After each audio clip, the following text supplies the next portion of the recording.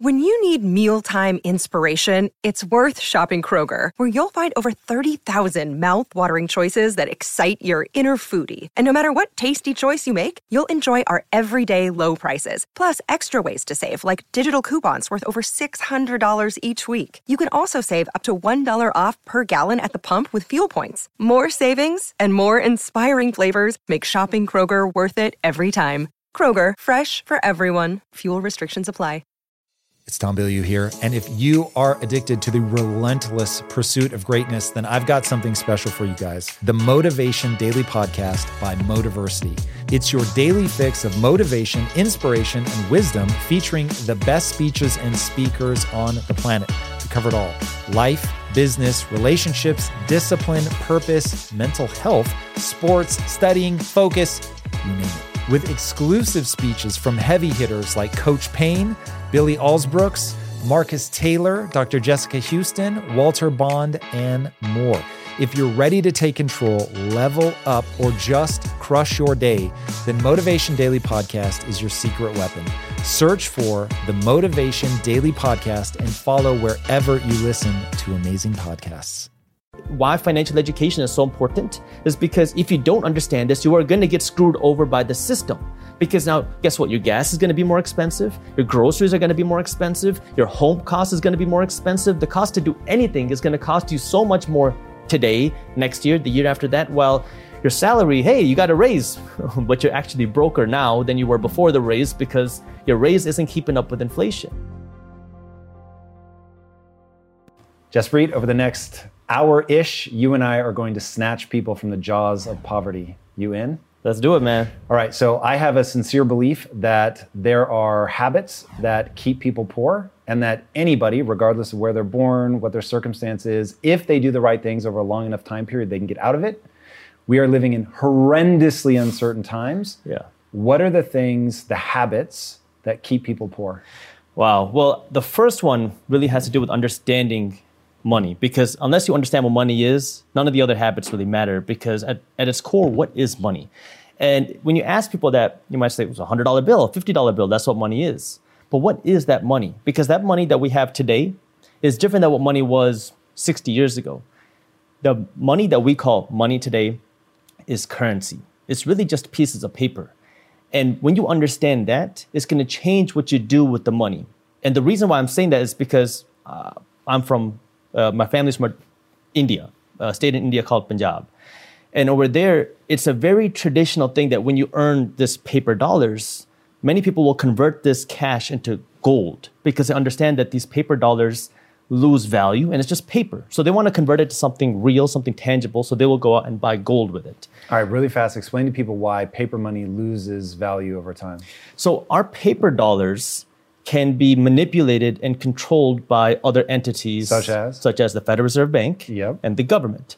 Now, the interesting thing about the Federal Reserve Bank is it's called the Federal Reserve Bank. However, it's not federal. It says so on their website. They're not a reserve. They don't keep cash reserves anywhere. They're not a bank. You and I can't go there to deposit money.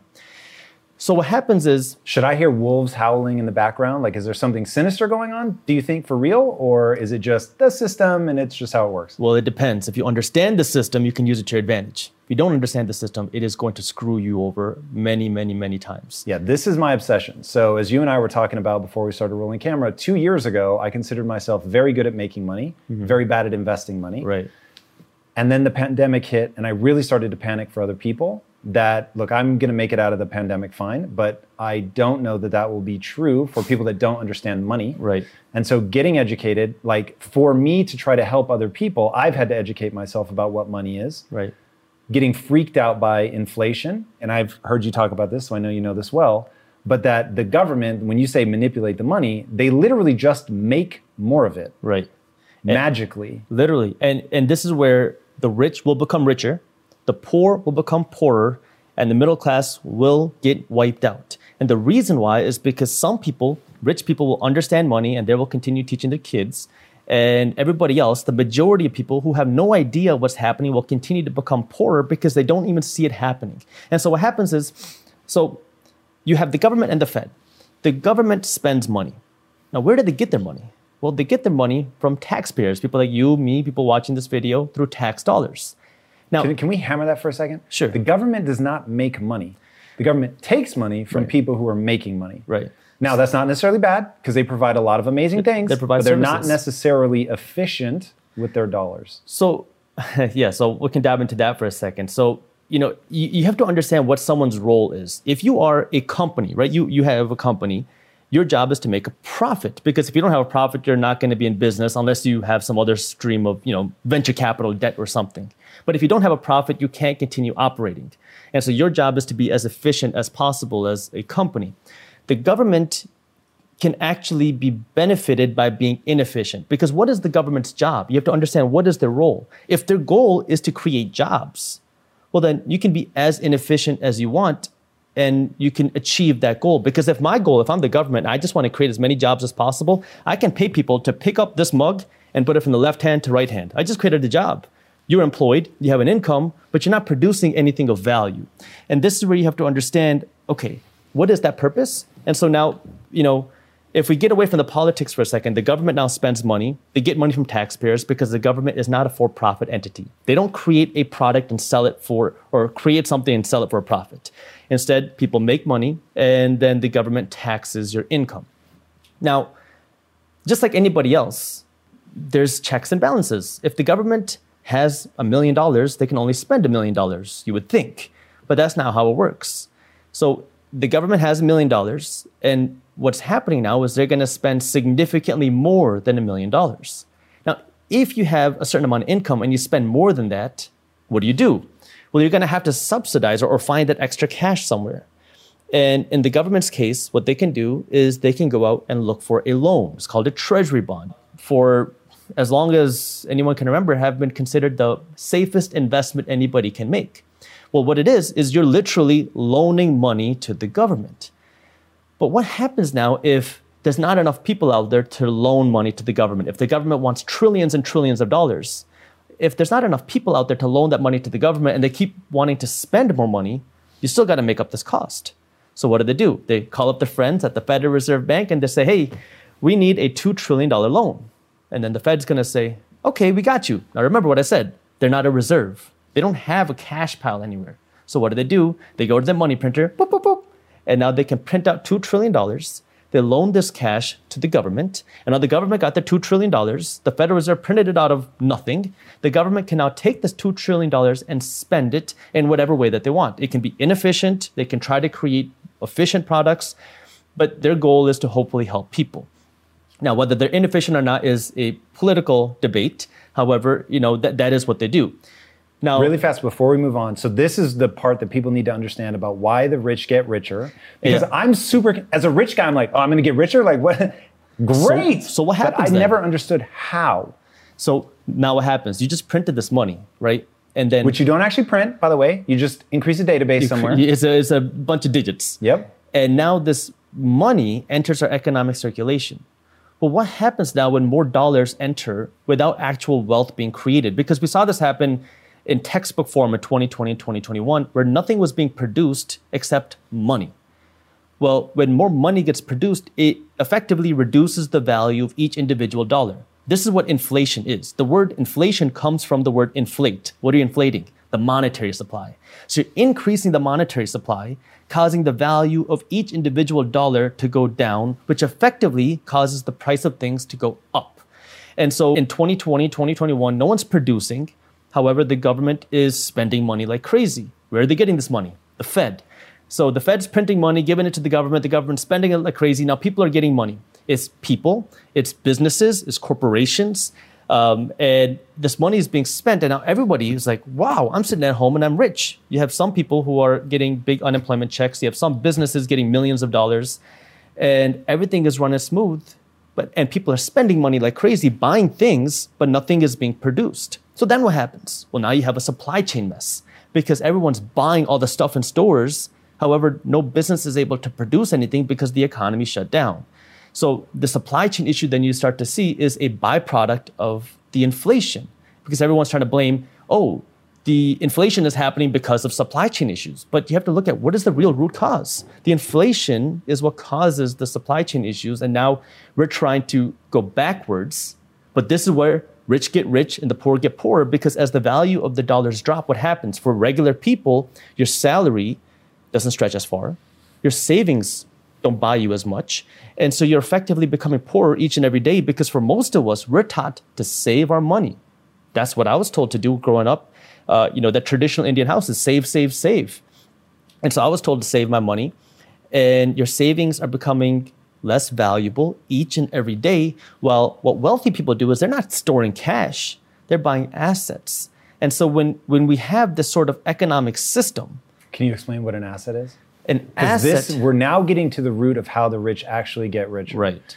This was the part it took me a very long time to understand. But now that I get it, one, it doesn't need to be the rich that are getting richer. Anybody can own assets. Yeah. But they have to understand what assets are and then actually buy said assets. Right. Because this is how the government pumps the money into the system. And this was the part, like, I'm grateful sometimes that I'm kind of dumb, for real. But and this really, I had a breakthrough moment back at Quest. We were dealing with nutritional science, and I didn't always understand it. And so I would have to keep asking. But what I found was, if I just totally got rid of my embarrassment over not knowing, and I kept asking until I understood it so well that I could explain it to other people, that ended up propelling me forward, because I was no longer just nodding and smiling and going along. I was like, no, I don't get that. I don't understand. Yeah. And so by pushing into that, then I actually began to understand the biology. I began to understand what ingredients made sense and all of that. Right. So, but I had to be willing to look stupid. Yeah. And so now, because I've been willing to look stupid for so long in the world of finance, I finally asked the magic question, which is when people, because I actually thought they were printing money. I thought that $100 bills were coming off of a printing machine. That's not how it's done, at least not to the vast majority of it. It's zeros and ones in a database. And when they create that money, I was like, whose database entry is it? Like, are they actually going into rich people's accounts and giving them money? No. What they do is they buy, oftentimes, government assets. I don't want to introduce the word bonds and stuff. Sure. But they're buying assets from the government. Right. But the question is, where did those assets get purchased in the first place? And they got purchased by people who are effectively trying to park their money, as they call it. Yeah. So I, for years, was parking my money in government bonds because the government guarantees it. Yeah. And so the way that the government raises money without having to raise your tax is they put bonds out into the world that then people buy. So when they're pumping money into the system, they just go buy those bonds. So now they're buying them from rich people, because rich people were the ones that were educated enough and had the capital to buy said bonds. That's correct. And it goes actually a little bit deeper, because in the pandemic, we saw something that we've never seen happen before. So the Fed has the ability to work with interest rates. I'll talk about that in just a second. And then they can print money and give it to the government. And then when you have an emergency time, we saw this happen in 2008, we saw it happen in 2020, they can do weird things. So what they did in 2020, this is the first time it's ever happened in history, is they directly gave money to corporations in the form of purchasing corporate bond ETFs. So think of it this way. The biggest corporations in America can go out and raise money from a bank. They can go out and raise investment dollars, or they can put out this loan. Say, if you are a regular person, you want to loan money to us, you can do that. And so there's ETFs, which is a group of corporations that are looking to raise money. And it's a way to kind of track those debt investments. Well, in 2020, because a lot of corporations had no cash, and now all of a sudden they're like, oh, we can't sell products, we're going to go under. The Fed did something that has never been done, and they started buying corporate bond ETFs in the first time in history. And this is where things got really dicey, because now how do you decide who gets that money or not? I mean, they're printing money. Somebody's got to pay for that. Who's paying for it? Regular people, average people, because now it's a hidden tax. Because the government can't just spend money without somebody paying for it. They have to generate the tax dollars. If they don't pay it through tax dollars, somebody's still going to have to pay a tax. And inflation now is a hidden tax. It's a silent tax. It affects the people who don't understand money, and it disproportionately affects the poor and the financially uneducated. And this is why financial education is so important, is because if you don't understand this, you are going to get screwed over by the system. Because now, guess what? Your gas is going to be more expensive. Your groceries are going to be more expensive. Your home cost is going to be more expensive. The cost to do anything is going to cost you so much more today, next year, the year after that. While Your salary, hey, you got a raise, but you're actually broker now than you were before the raise because your raise isn't keeping up with inflation. And so what's happening now, this money gets printed and it enters our economic circulation, and now you can own the assets. Or what happens is, let's say you own stocks, you own real estate. Well, the Fed can also manipulate interest rates. So when interest rates go down, it makes borrowing money cheaper. Well, when you make borrowing money cheaper, more people and institutions are going to go out and borrow money. This also creates more inflation, because now when you go to the bank and you borrow $1 million or $100,000, the bank is going to work with the Fed to print this money, and that's how it gets injected into the economy. So lower interest rates create more inflation. And if you are somebody who's financially educated, you own assets. And we didn't explicitly answer what is an asset. It is something that gives you equity. And at the broadest form, an asset is something that puts money in your pocket. A liability is something that takes money away from your pocket. What's an example of an asset? This could be owning a business, investing in stocks, investing in real estate, anything that you buy for the purpose of making money, right? And so when interest rates go down, because now the Fed working with the government want to create more inflation, more dollars are going to enter economic circulation. More people are going to want to buy a home. Well, if you have more demand to buy a home, where do home prices go? Up. Who owns homes? Well, yeah, if you're In today's highly unpredictable and rapidly changing world, the smartest move you can make from a financial standpoint is to actually understand how money works and how markets move. Because if you want to have any chance of investing your money wisely and growing your financial portfolio, you have to make a profit. And the only way that you're going to do that is either by setting and forgetting or actually understanding what's going on at a macro level. So whether you're a seasoned investor or someone looking for extra guidance, today's sponsor, Yahoo Finance, has got you covered with all the tools, data, and news that you need in one place to grow your knowledge base around what is happening in the world of finance and to make sure that you have the right goals and you're executing well. Yahoo Finance makes it easy to consolidate your accounts so you can effectively and efficiently manage your entire portfolio. Personally, I love how straightforward their platform is to use. It is very simple to get the information that I need, and Impact Theory's own chief financial officer is exactly the same, spending time helping me frame exactly what is going on from a global perspective so that I'm making the smartest decisions that I can. I definitely recommend that you check out Yahoo Finance for comprehensive financial news and analysis.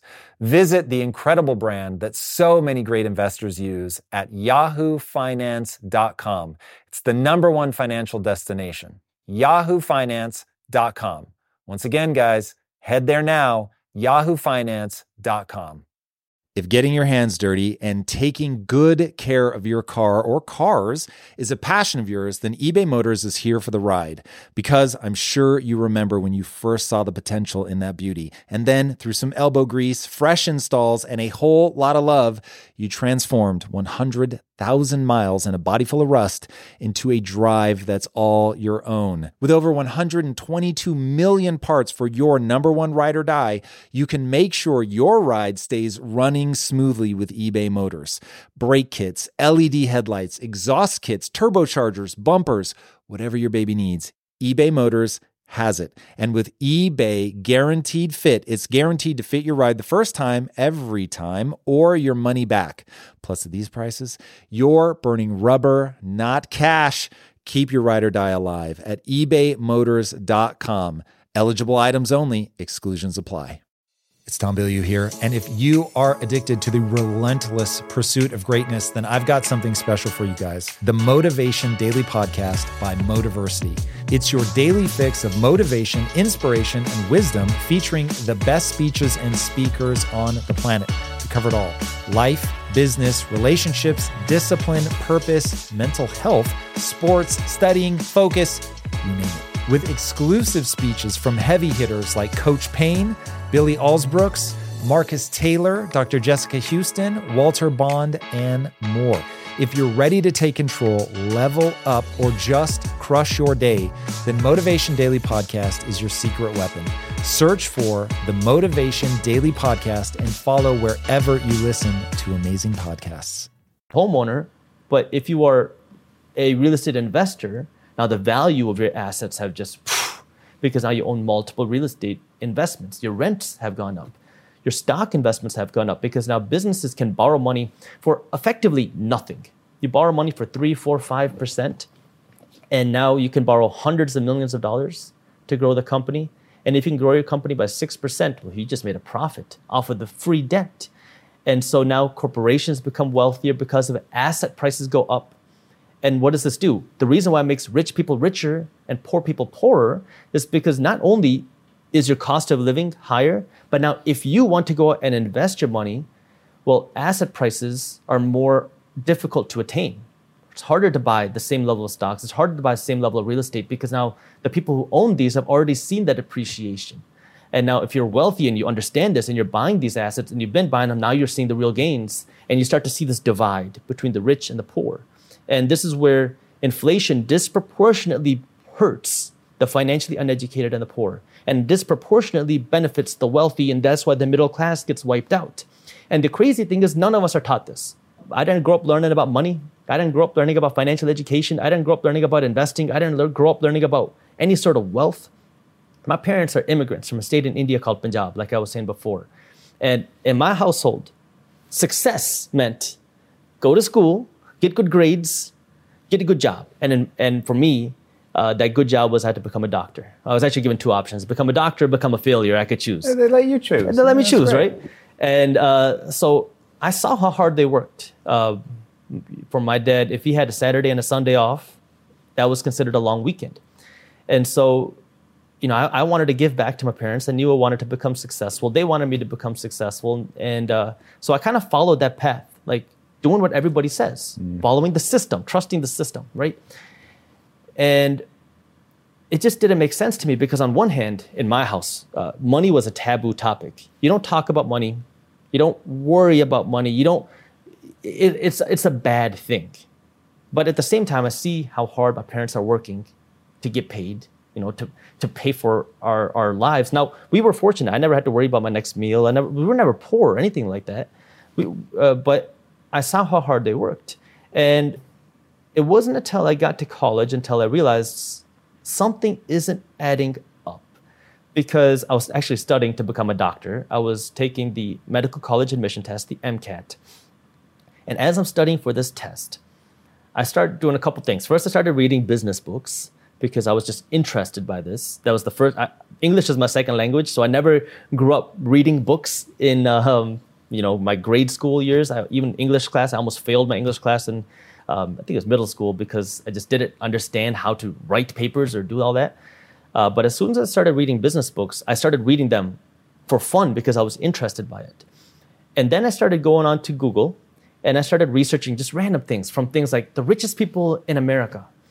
And, you see like Warren Buffett, Steve Jobs, Mark Zuckerberg. I don't even know he was on it back then. But you had a bunch of people who none of them were doctors. None of them went down that traditional path. And I was like, wait, I thought that grades correlated linearly with income. Like if I got better grades, my income would directly correlate with that. So that was like my first wait, is something wrong here? Was something it just wasn't adding up. And that's when I started to dig a little bit deeper. And it's talked about wealthy people investing in real estate. Now, I had no idea what that meant because I didn't know any real estate investors. I didn't even know what real investing was. I didn't grow up around investors. And it said, however, the wealthy people invest in real estate. And this was right after the 2008 crash. I didn't know what was normal in real estate. To me, this is all I knew because now this is the first time I'm looking at real estate prices. And I said, I've been running this event planning company kind of as a side hustle because, I wanted to become successful. However, my parents didn't want me to do anything except study because to them, if it's not related to biology or math, it's a distraction. Even like playing football was a distraction. Doing all these things that were not related to becoming a doctor is just a distraction. So I always had this entrepreneurial bug, but I always kind of did it in secret because it was never allowed. So in high school, I worked at weddings and I got to meet a lot of the Indian DJs. And one of them, or a couple of them had this idea to host teen parties for kids in my high school. Well, I was like, yeah, why not? We got to meet one of these little local Indian restaurant owners. And they were like, yeah, why don't you throw parties here for free? You can charge cover, do whatever you want. We want the exposure. So I kind of did this in secret. Now I'm in high school, hosting these little teen parties, became this little event promoter. Didn't make that much money, but it was a little hobby that I started. And then I go to college. I'm 17. I don't know what college is like or supposed to be like in America. And I go there thinking everybody's going to be spending Friday nights in the chemistry lab studying. And I get there and everybody is partying, drinking. I'm like, none of you guys have any money. How do you afford all these, like this lifestyle? And I was like, I need something to do on Friday nights. So that's when I brought this event planning company to college, again, in secret. My parents didn't know I was doing this. And I'm 17, and I was like, well, let's try this. So I started knocking on the doors of clubs, venues, bars, restaurants, trying to find a place that will let me do it, that's not going to charge me a lot of money or really any money, because I don't have the money to put a deposit down for a fancy venue. And I found a venue that was like, yeah, you can do it here. We're not going to charge you a penny. Just give us half of your cover charge. I was like, all right, cool. It's not going to cost me a penny. And I talked to my DJ friends, and they were willing to do it. They split the revenue with me. So I only made 25% of the revenue.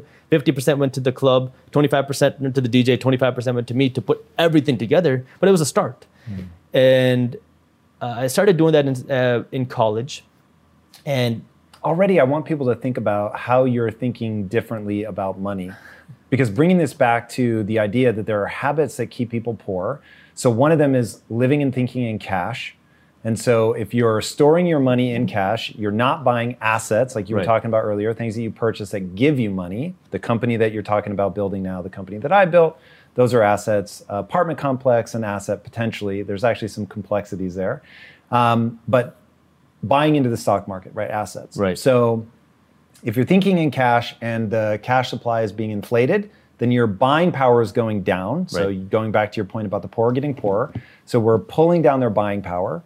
And then also just the way that you start thinking like an entrepreneur about like, I don't have the upfront capital. This is another mistake people make. Oh, that's okay for people that are already rich. They can do things that I can't do.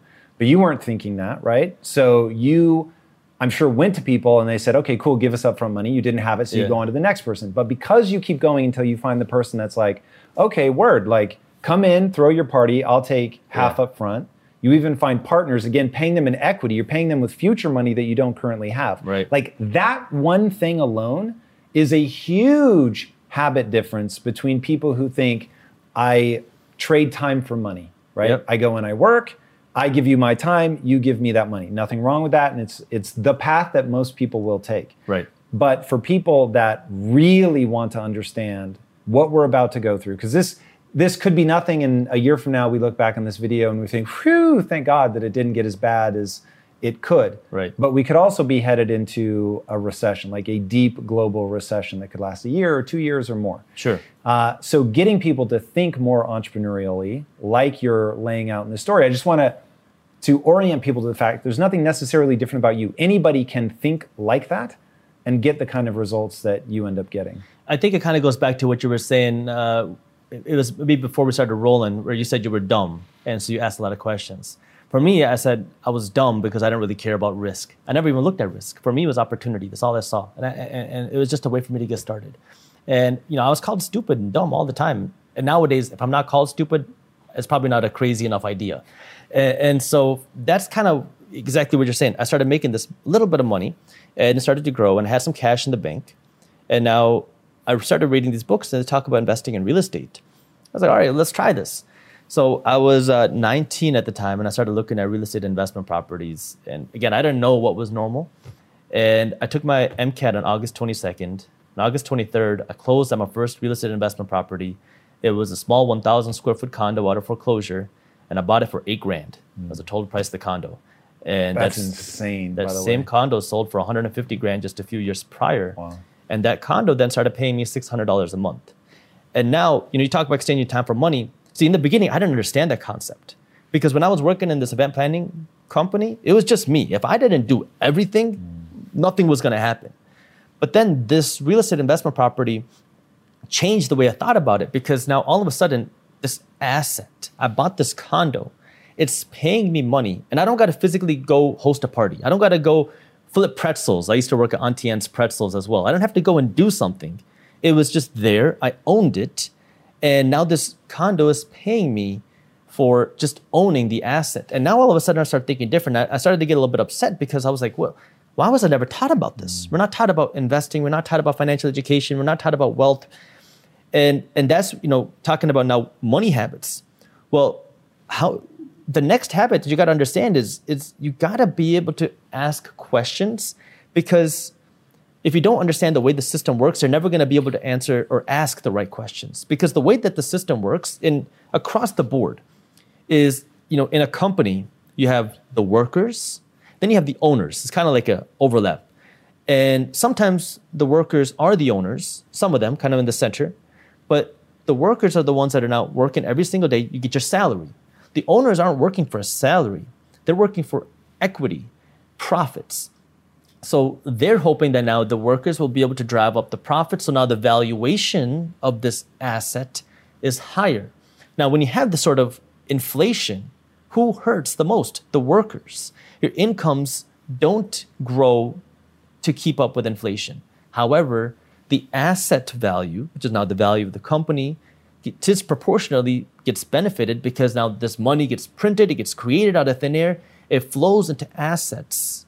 And that makes the valuation of companies, for example, to go up. So now you have these two things, right? You have the workers and you have the owners. This is how the system works. So it depends on what companies get that money. How did they decide? So this is the first time ever that they decide to buy company stock.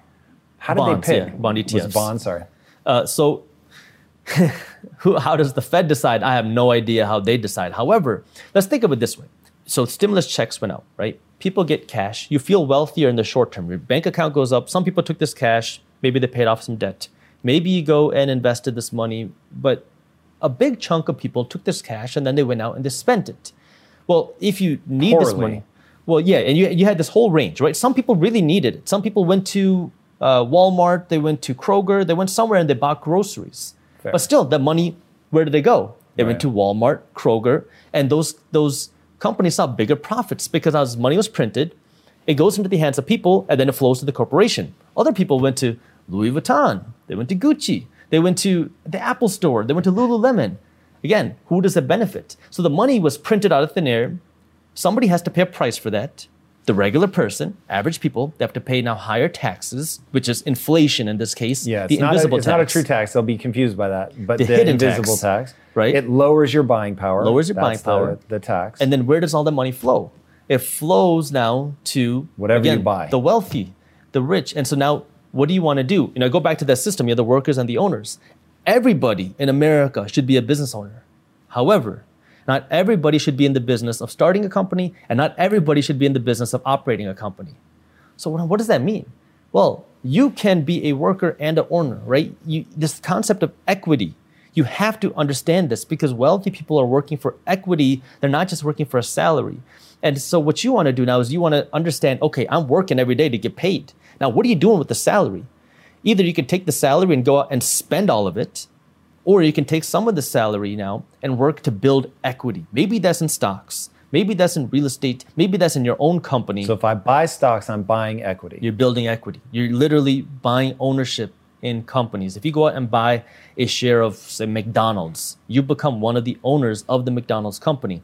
And now when the McDonald's valuation goes up, you get to share in that because the price of your stock, the value of your stock goes up. Do you know the Wall Street Trapper? I do. I've seen his videos with you. Dude, he's so dope. So he talks about if I'm going to wear it, I'm going to own it. Yeah. So if I'm going to wear Louis Vuitton, then I'm going to own Louis Vuitton stock. Yeah.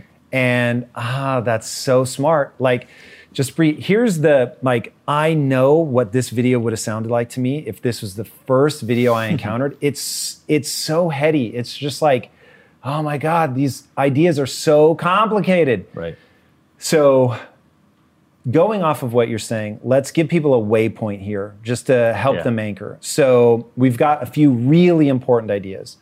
So one, there's a saying, the hidden tax, as you call it, which I love that idea. So you've got inflation. Now the government is trying to help you. I'm not even going to say that there's anything sinister. They really were just doing their best. Sure. We got hit by the pandemic. Who the hell knew what the way out was going to be? They work with the Fed. They pump just a lot of money into the system. So we end up having what was looking to be the greatest global depression since the Great Depression in 1929. But it only lasts for 2 months. because we end up injecting all this money into the system. Right. So cool. The catch is that the way to get that into the system, it can be give people money directly, which they did, but the people that really need it, they're going to buy groceries. So it doesn't, they're still trading time for money in essence, right? Because they haven't broken that cycle. If the government's not giving them money, they don't have anything. Then you've got people, I'm talking averages here. You've got the middle class, they're going to Louis Vuitton. Oh, word, like I've already got my groceries taken care of, so now I can go buy that handbag that I want to do a little Instagram flexing, whatever. Right. So they didn't help themselves out. But then you've got the wealthy or the educated. That's probably a better way to think about it. Yep. You've got the financially educated.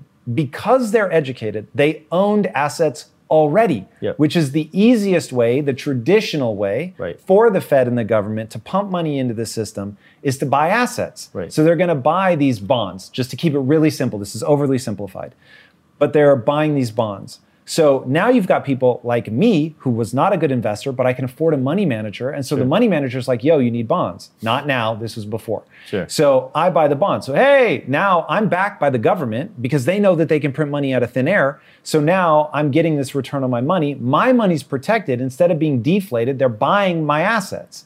So now I want people to know the wealthy, some of them, myself, because I was not financially educated as of 2 years ago. I'm only just now getting that way. So I've been a good entrepreneur, a bad investor. But because of that, like the system is, I'm learning about it by asking all these dumb questions and I'm really seeing how it works. So it's not like I was doing something nefarious for me to get richer during this time. It was just like, oh, I need assets, break the time for money equation. I've got all this risky money in building my business. I wanted a more sure thing. So then the bad thing happens, my sure thing gets taken care of by the government, and now it's like, oh, it looks like, you know, the rich are getting richer. It's just education. So now getting into money habits, the other thing that you talked about is while your friends were spending their money at a party, you're spending money on building a business. Right. Like that fundamental difference of spending it on fun shit that goes away or equity, in this case, your own company, is a world of difference. Yeah. So I just want to anchor everybody back around to those like money habits. You've got what all my mom would have called pissing money away, right? Literally in alcohol. You're just pissing that money away. Or putting it into something that's going to go to work for you. In your case, it was a business, it was real estate. Yeah. And if people can just grab that fundamental difference, like of, hey, start thinking about the world in this different way, they're going to be a huge step forward. If you strive to perform your best in life, bringing your energy and abilities into everything you do, then it only makes sense that you would want to be out on the road with that same power, agility, and performance that everyone expects from you. And there's no better option than the most desirable, advanced, and dynamically capable SUV yet, the third generation Range Rover Sport. You guys know I love staying on the cutting edge with technology, and the Range Rover Sport's cabin features advanced technologies such as active noise cancellation and cabin air purification, a must, offering you and your family and friends new levels of comfort and refinement while traveling. The Range Rover Sport provides an instinctive drive with engaging on-road dynamics and redefines sporting luxury for the power, agility, and performance you demand in every area of your life. Explore the Range Rover Sport at LandRoverUSA.com. That's LandRoverUSA.com. And it's all a learning process because I don't drink, I don't smoke, I never drink. But for me, it was a hustle, right? It was the only way that I knew to kind of start making some money. And so it's how you start and you learn. And each one of the things that you kind of do, you're going to learn something new and you're going to be able to apply that to the next thing. And it really is that shift. You know, I call it the minority mindset, thinking differently than the majority of people, because it's doing something different. Most of us are taught just to be consumers. We're taught trade time for money, go buy cool things to flex. Exactly. And that's it. We're never taught to do anything else. And I mean, think about the last time your teachers taught you about the importance of investing your money. They don't know how to do it either. Exactly. They couldn't hope to teach me. And so that's where you have to be willing to go out of your way to learn how some of these things work. Because if you don't, you're just going to be a pawn in the system. And it's very unfortunate. It sucks. And you know, this is where I'm trying to help provide that education, because these are things I never grew up learning. These are things that I wish somebody would have told me. You know, I see it in so many people. I used to guest teach in Detroit public schools. Whoa. And, you know, these are good kids from rough areas, a lot of times don't have two parents in the home, sometimes don't even have a parent in the home. There were some kids he didn't have, or his mom is not around. He was raised by a gang just because there's no parents. And so they provided him shelter. And it's crazy because you get stuck into a system, a cycle, because you don't have any way of learning or seeing anything else. And, like one of the first times I was there, I asked the kids, how many of you guys have a job? Most of them raised their hand. Most of them have an income. And they're in high school, right? They're going to school and they're working. And next question is, how many of you have a bank account? Nobody. Not a single person had a bank account. Jesus, man. And so I was like, what do you do with your money? They said, we get a check, we go to the liquor store, we cash the check. Now the liquor store owner is going to take 1 to 10% of that check. Oh, God. And then what are you going to do? You're going to buy candy, you're going to buy pop, you're going to buy a bunch of dumb stuff on your way out, and now you're left with only half of your check. And now what do you do? It's this, I like to call it net zero thinking, where if I have cash, I need to spend it. I have $500 in my bank account, I got to make that zero. If I have $1,000, I got to spend it. Because we think, oh my God, if I had 10 grand, I would go on this nice vacation. If I had 50 grand, I would buy this car. We think in terms of, it's that consumer mindset of, if I have this money, I need to spend it. But this is where we have to break out of that and understand, what can we do differently? And instead of just spending all of this money, and it's much more difficult now because of the higher cost of living, but it's so much more important now than ever, where you got to create this margin. I call it like an equation where, your wealth is really, you take your income minus your expenses, and that's equal to your investments plus your savings. So you take your income, whatever money you make, you subtract your expenses, your houses, your home, your clothes, your car, whatever your expenses are. And if you have some money left, either this money is going to be saved or it's going to be invested. Well, if you have some money left, you're already, doing something that a lot of people are not doing. You're more than the majority of people. Right now, I just read a study yesterday. 7 out of 10 Americans across the board are living paycheck to paycheck. 50% of Americans that are making $250,000 a year are living paycheck to paycheck. That's crazy. It's not how much money you make. It's what you do with the money you make that is so important. And so now, if you have a buffer, you're already better than the majority of people. Now the question is, what do you do with it? Well, we're taught, save it.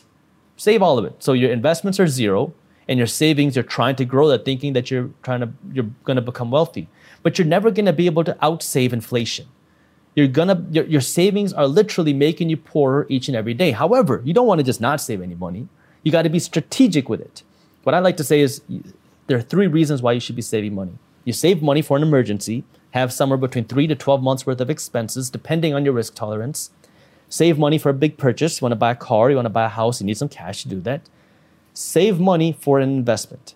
If you're not saving money for one of these 3 reasons, you are saving your money the wrong way, and it's making you poorer each and every day. Now, you didn't say save for retirement. You invest for retirement. You talk about retirement, we're about to face a big retirement crisis, because traditionally retirement was what people like to call a 3-legged stool. You had your Social Security, you had your pension, and then you had your own investments or your savings, what a lot of people like to do. Well, pensions are something you only read in history books anymore. They're a thing of the past. So those don't exist anymore.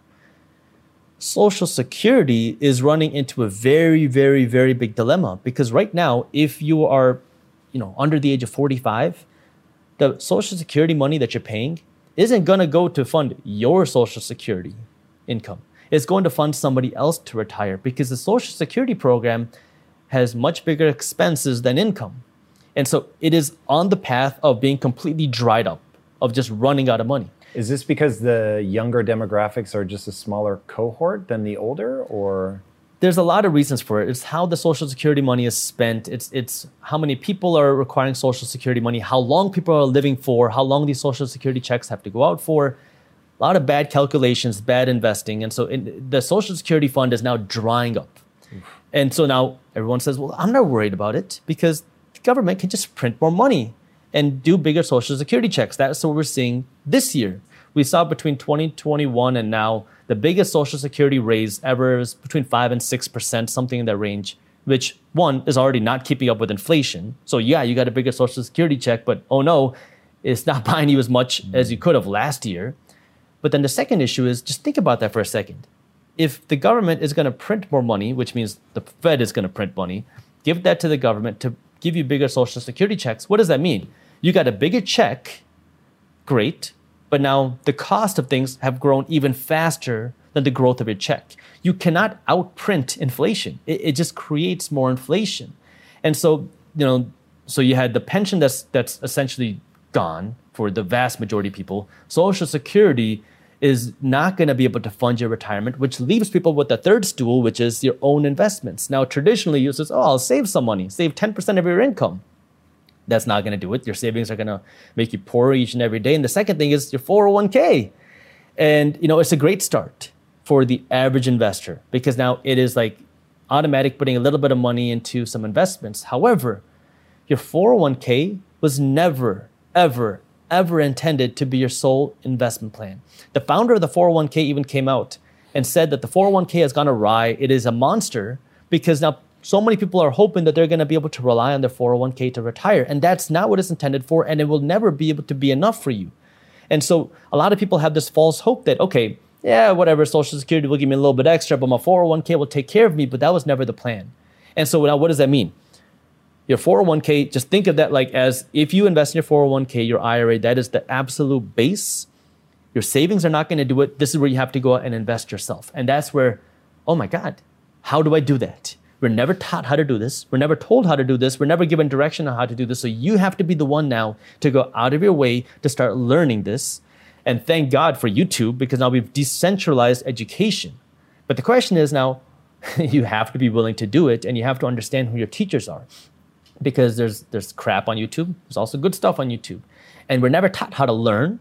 We're usually just taught what to learn. So now we have to be willing and go out of our way to become smarter, to start learning and understand how do we learn the right things and then apply it. Because the downfall with investing is it's risky. You got to be willing to get punched in the face. You have to be willing to lose money because it's a part of the process. And it sucks. It sucks losing money. I made a video on my YouTube channel, Minority Mindset, where I went over my worst real estate deal ever. And the reason why I made it is so you can see, look, every real estate investor has got at least one bad deal.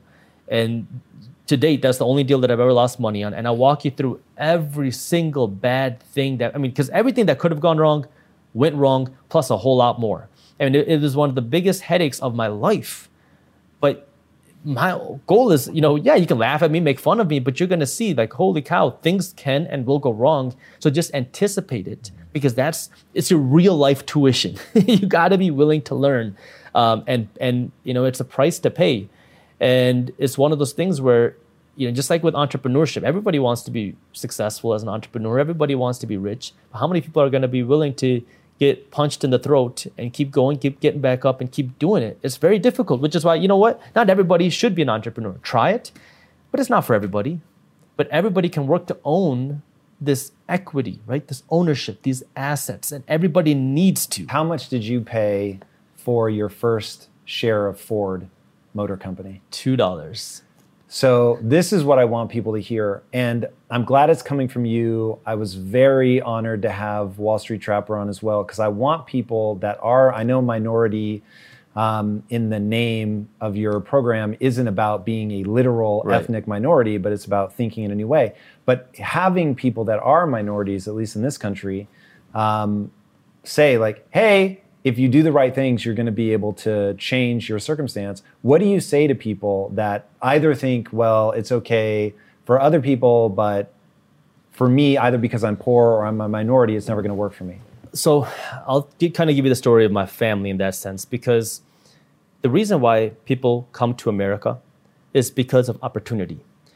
You have the opportunity to own something, own a home, potentially own equity in companies, build your own company. You have the opportunity to build something, which is something that you can't do in a lot of other places in the world. My grandparents were refugees. They had some land, and in 1947, the state of Punjab was severed.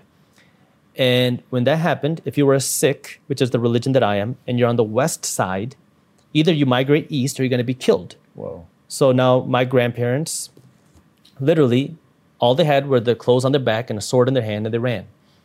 During that process, my grandfather was attacked and he had to literally fight for his life. He saw his uncle get his head chopped open in front of him, put him on a horse, and that was the last time he saw him. He got to the new east side of Punjab in India, and didn't even have shoes on his feet, didn't have a place to sleep, had literally nothing. Now, from there, you got to start, right? You got to start now all over from scratch. And there's a lot of political issues, unfortunately over there. And so that's when my parents, my dad, my mom were like, we want to get out of this country. We want to go somewhere where we have better opportunity. Come to America, where don't speak the language, don't know the culture, don't know the people, don't know how life is. I mean, India is a very different world. It's a beautiful place, but it's very different than here. And you start over. Why? As a minority. As a minority, just for the opportunity, because that's all, there's risk, but you see the opportunity there. And do you think, looking back now, do you think that, I often think that what we refer to as being an ethnic problem is actually just, there is an element of what I call school of fish. Like you're going to group up with people that look like you. It's just so embedded in the subconscious. But I think a bigger thing is just, it's either majority or minority, right? Because globally, the Indian ethnicity is massive. Billions, yeah. But when you come to the US, now you're a minority. Do you think that the trade-off of going from being the majority ethnicity, I mean, everybody in India basically shares the ethnicity. I know there's religious differences. Sure. But then coming here and being a minority, does the opportunity that America provide outweigh whatever detriment there is to being a minority? Again, if you're willing to work, you have to be willing to work and kind of just break out of whatever. Anytime you see a majority kind of just groupthink, you have to be willing to question that. But, the opportunity you have here in America, is it more difficult now than before? Absolutely. Is it more difficult for some people than others? Absolutely. However, it's the best opportunity you have in the world. And, that's why literally, even until today, you have people that are willing to risk their lives to come to this country. And I mean, actually risk their lives. And so, you have that aspect. And I can speak for me where Sikhs, the religion that I am, they are a minority in India. And, there's a lot of issues that come with being a minority anywhere. But again, where do here you have more opportunity than anywhere else. And so the way I look at it, for me personally, so my parents came to this country with next to nothing. So I got nothing to lose and everything to gain, right? And so this is the place where that opportunity exists. But now you have to be willing to work hard, but you also have to be willing to work smart. I can't stand when people say work smart, don't work hard. But to me, that's all complete crap. Because you have to do both? You have to do both. Because if you're not willing to work hard, your smart working is effectively worthless. You have to be willing to apply both together. And I had none of this, financial education, right? For me, it was, Dad, I want to go invest in real estate. You're stupid, go become a doctor. I had to do all my entrepreneurial stuff in secret. My parents didn't even know that I was doing this business stuff until I was on the news. I was running a different sock company. And this is now, a couple of years after. And we were doing well, and we got featured on the local news. Now, my parents got a call from a family friend. And they said, we saw your son on the news. And my parents were like, oh, God, what did he do now? And they're like, no, he has this company. He's doing really well. They're growing. And my dad was like, what? And so now, he sits me down. He's like, what the heck is going on? And that was the first time they were like, okay, you can actually do something with this, right? And it was like, you have to, for me, it was like, I understood what I wanted. I knew that I saw this, like really, I wanted to achieve success. And I knew I was doing it for good intentions. I knew I didn't have like bad intentions with what I wanted to do. But the question was, how do I get there? Because it was like, if I try to convince my parents, it is like, it's going to be extremely stressful for me. I'm going to stress them out. It's just not going to work. So I'm just going to try to figure it out myself. And if I fail, well, guess what? I'm in school. So I kind of had that backup. But for me, I went to law school as well. The problem was I wasn't the best student in school, in law school particularly. I did well on the bar exam. I loved learning.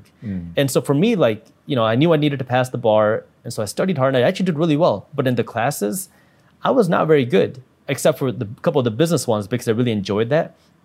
But for me, it was just like, I just need to get the degree. That way I can be done with this. Because I went to law school because my parents found out that I wasn't going to be a doctor. They're like, you got to at least become an attorney to keep pride in the family. And so I was like, all right, well, if I go to law school, I can go to law school part-time. And if I go to law school part-time, I can work on me and my business full-time. So that was my mindset with it. And, but I knew that, if I graduate law school and things don't work out, I don't even know how I'm going to work as an attorney because I have no idea. I don't know how to file a lawsuit. I have no idea like what to do. So if I graduate, like I'm going to have to like start all over and figure it out after I'm done. And it used to give me a lot of anxiety, but I was like, this is why I have to figure it out. It was a mission because one, I wanted to give back to my family and myself. And second, I wanted to do it because I wanted to prove a lot of people wrong. And I remember when I used to talk about this, everyone's like, oh, you shouldn't do it out of spite. Don't do things because you want to prove someone wrong. I was like, you don't understand. You don't get some of the things that you hear, the things that you see. And sure, maybe it can't drive you forever, but it can take, that pain of seeing the things that people say because, in between, I started a sock company. And when I was doing the sock business, this is when, people started to be aware that I was an entrepreneur. And I wasn't like super successful. I was doing okay. And that's when I got on the news. But, just think about this. I was supposed to be a doctor. Now here I am selling socks on the internet. And everybody is like, oh, so you left, this idea of becoming a doctor. Now you're just selling socks. And, hearing that for years, it's like, one day I'm going to have your kid want to work for me. And that was like in the back of my, I never said that, but I was like in the back of my mind, your kid's going to want to work for me one day. And it's like that driving force where I knew I'm going to prove this person wrong. I'm going to make this person like really like see that, hey, I am worthy. I can do something. But it takes a lot of work, going back to that. But with anything, being willing to try, being willing to take risks, being willing to make mistakes, and being willing to learn from it. Because, like I said, for me, I was willing to be dumb or stupid. I never saw that risk until more recently, because for me, it was just like, I know this is what I want. And so the risk really was never even on my horizon. If I had a business idea, I would start it like that same night. Because for me, it was like, I want to do this. I want to figure it out. Books were kind of giving me an idea. My teachers weren't teaching me this. I don't know who to turn to. My experience was my teacher. That's how I learned how to be an entrepreneur, how I learned to start investing. That's when I started learning about money because, the whole issue with the money stuff, this is something that we're never, ever even remotely taught about. And it's now becoming a real pressing issue. You have to be willing to try, learn, risk failure. You are going to fail. I always try to get people to understand that failure is the most information-rich data stream that exists. It sucks, it hurts, it can be costly, but one, in triggering the parts of the brain that have to do with pain, you trigger the parts of the brain that have to do with memory and focus. So you're more likely to really look at that thing that you don't want to happen again to figure out why that happened, memorize it, and then you're going to get better the next time.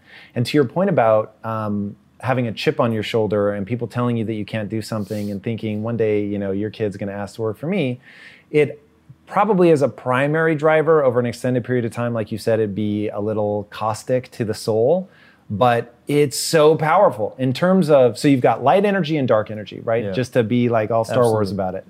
And what I have found in my own life is that the hardest times, the light energy will only get me so far, and then I'll hit a brick wall and I'll want to stop.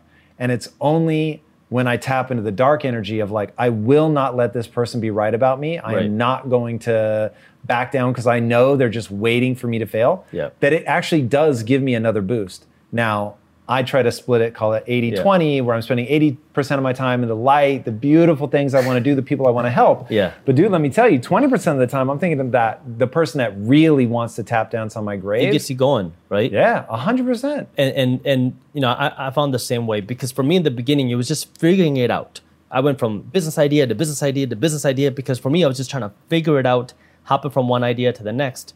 But then, you talk about the light energy. For me, it was really driving my passion and my mission and my purpose.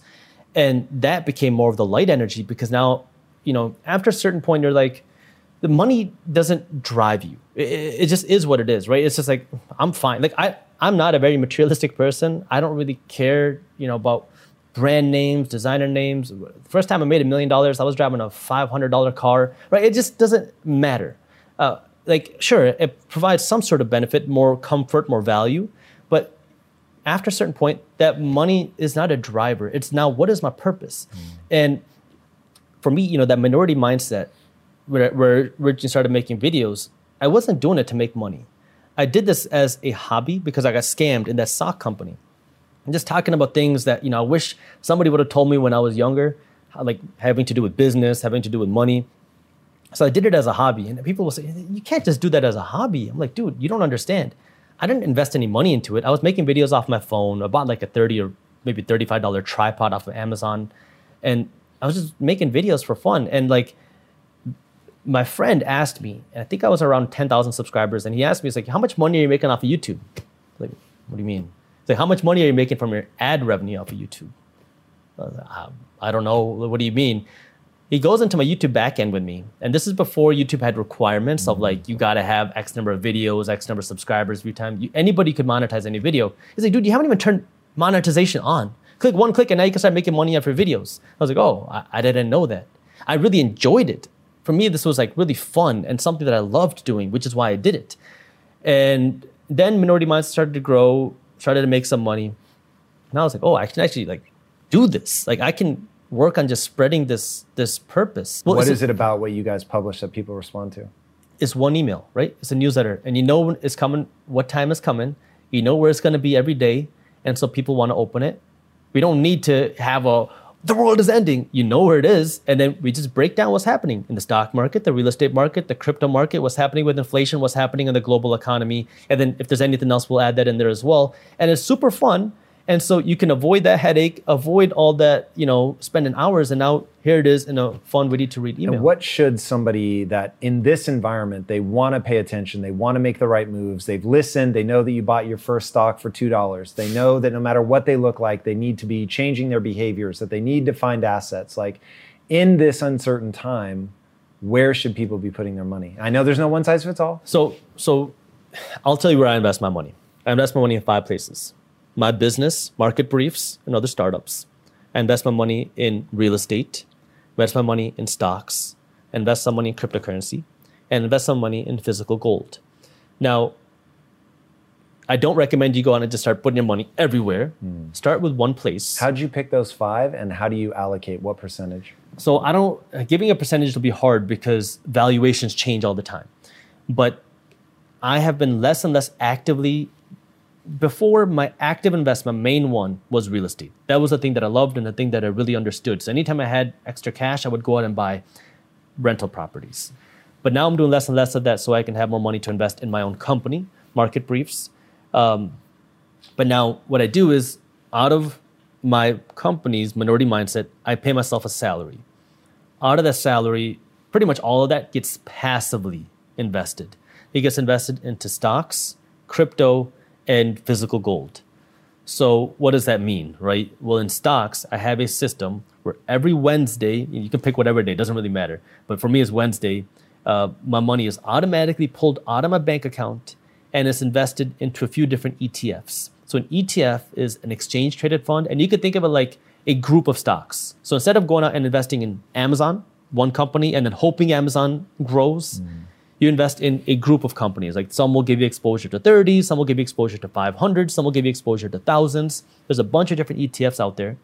And there's ETFs for a bunch of different things. Like one example that I invest in is the S&P 500 ETF. The S&P 500 is a group of the biggest 500 companies on the stock market. And so when you invest in this ETF, you're literally or indirectly / directly investing in the biggest 500 companies on the stock market without individually investing in all of them. You invest in one ticker symbol and it gives you exposure to all of them. So you're in essence investing in the companies that make America, America. You're investing in America.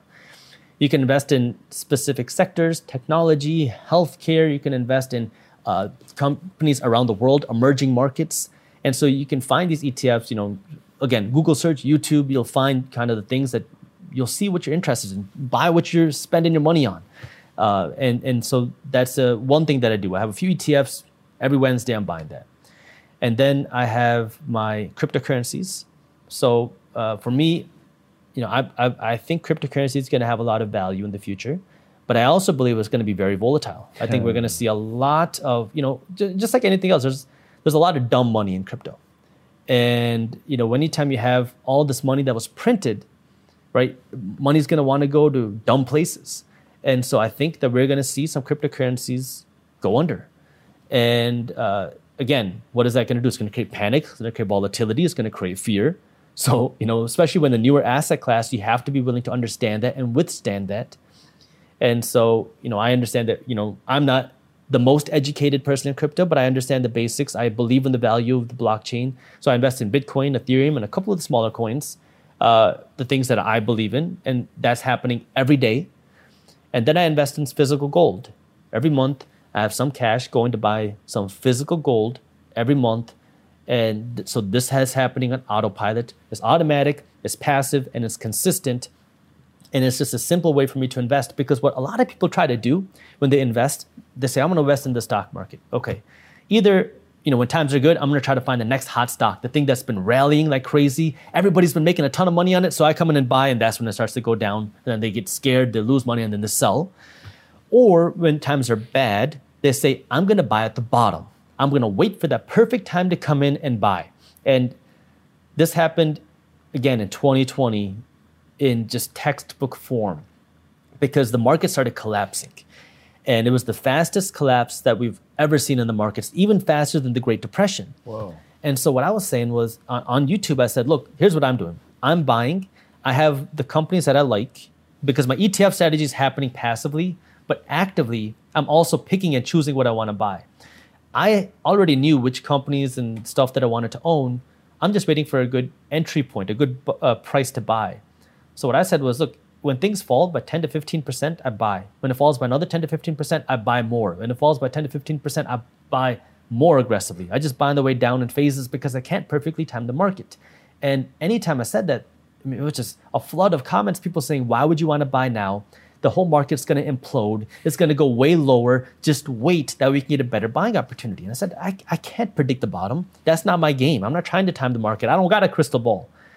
And then what happened? The Fed opened up the money printer and they did something called unlimited quantitative easing, which is something, we've never really seen before. And so they just flooded the economy and markets with money. And now you had the market, the fastest collapse ever. And then you had the fastest stock market rally in the history of time.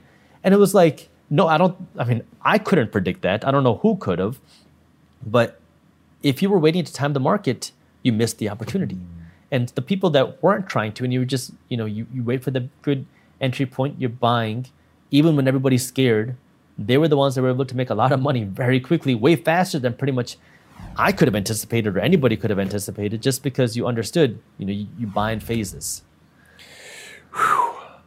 This is such a big topic, man. I am so stoked that you're out there doing this for people. Tell them where they can follow you. Where can they sign up for your newsletter? It's so important. Thank you, man. Well, you can watch me on YouTube, Minority Mindset pretty much anywhere. And then you can check out the free financial newsletter at marketbriefs.com. I love it. Everybody, get financially literate. Until next time, my friends, be legendary. Take care. Peace.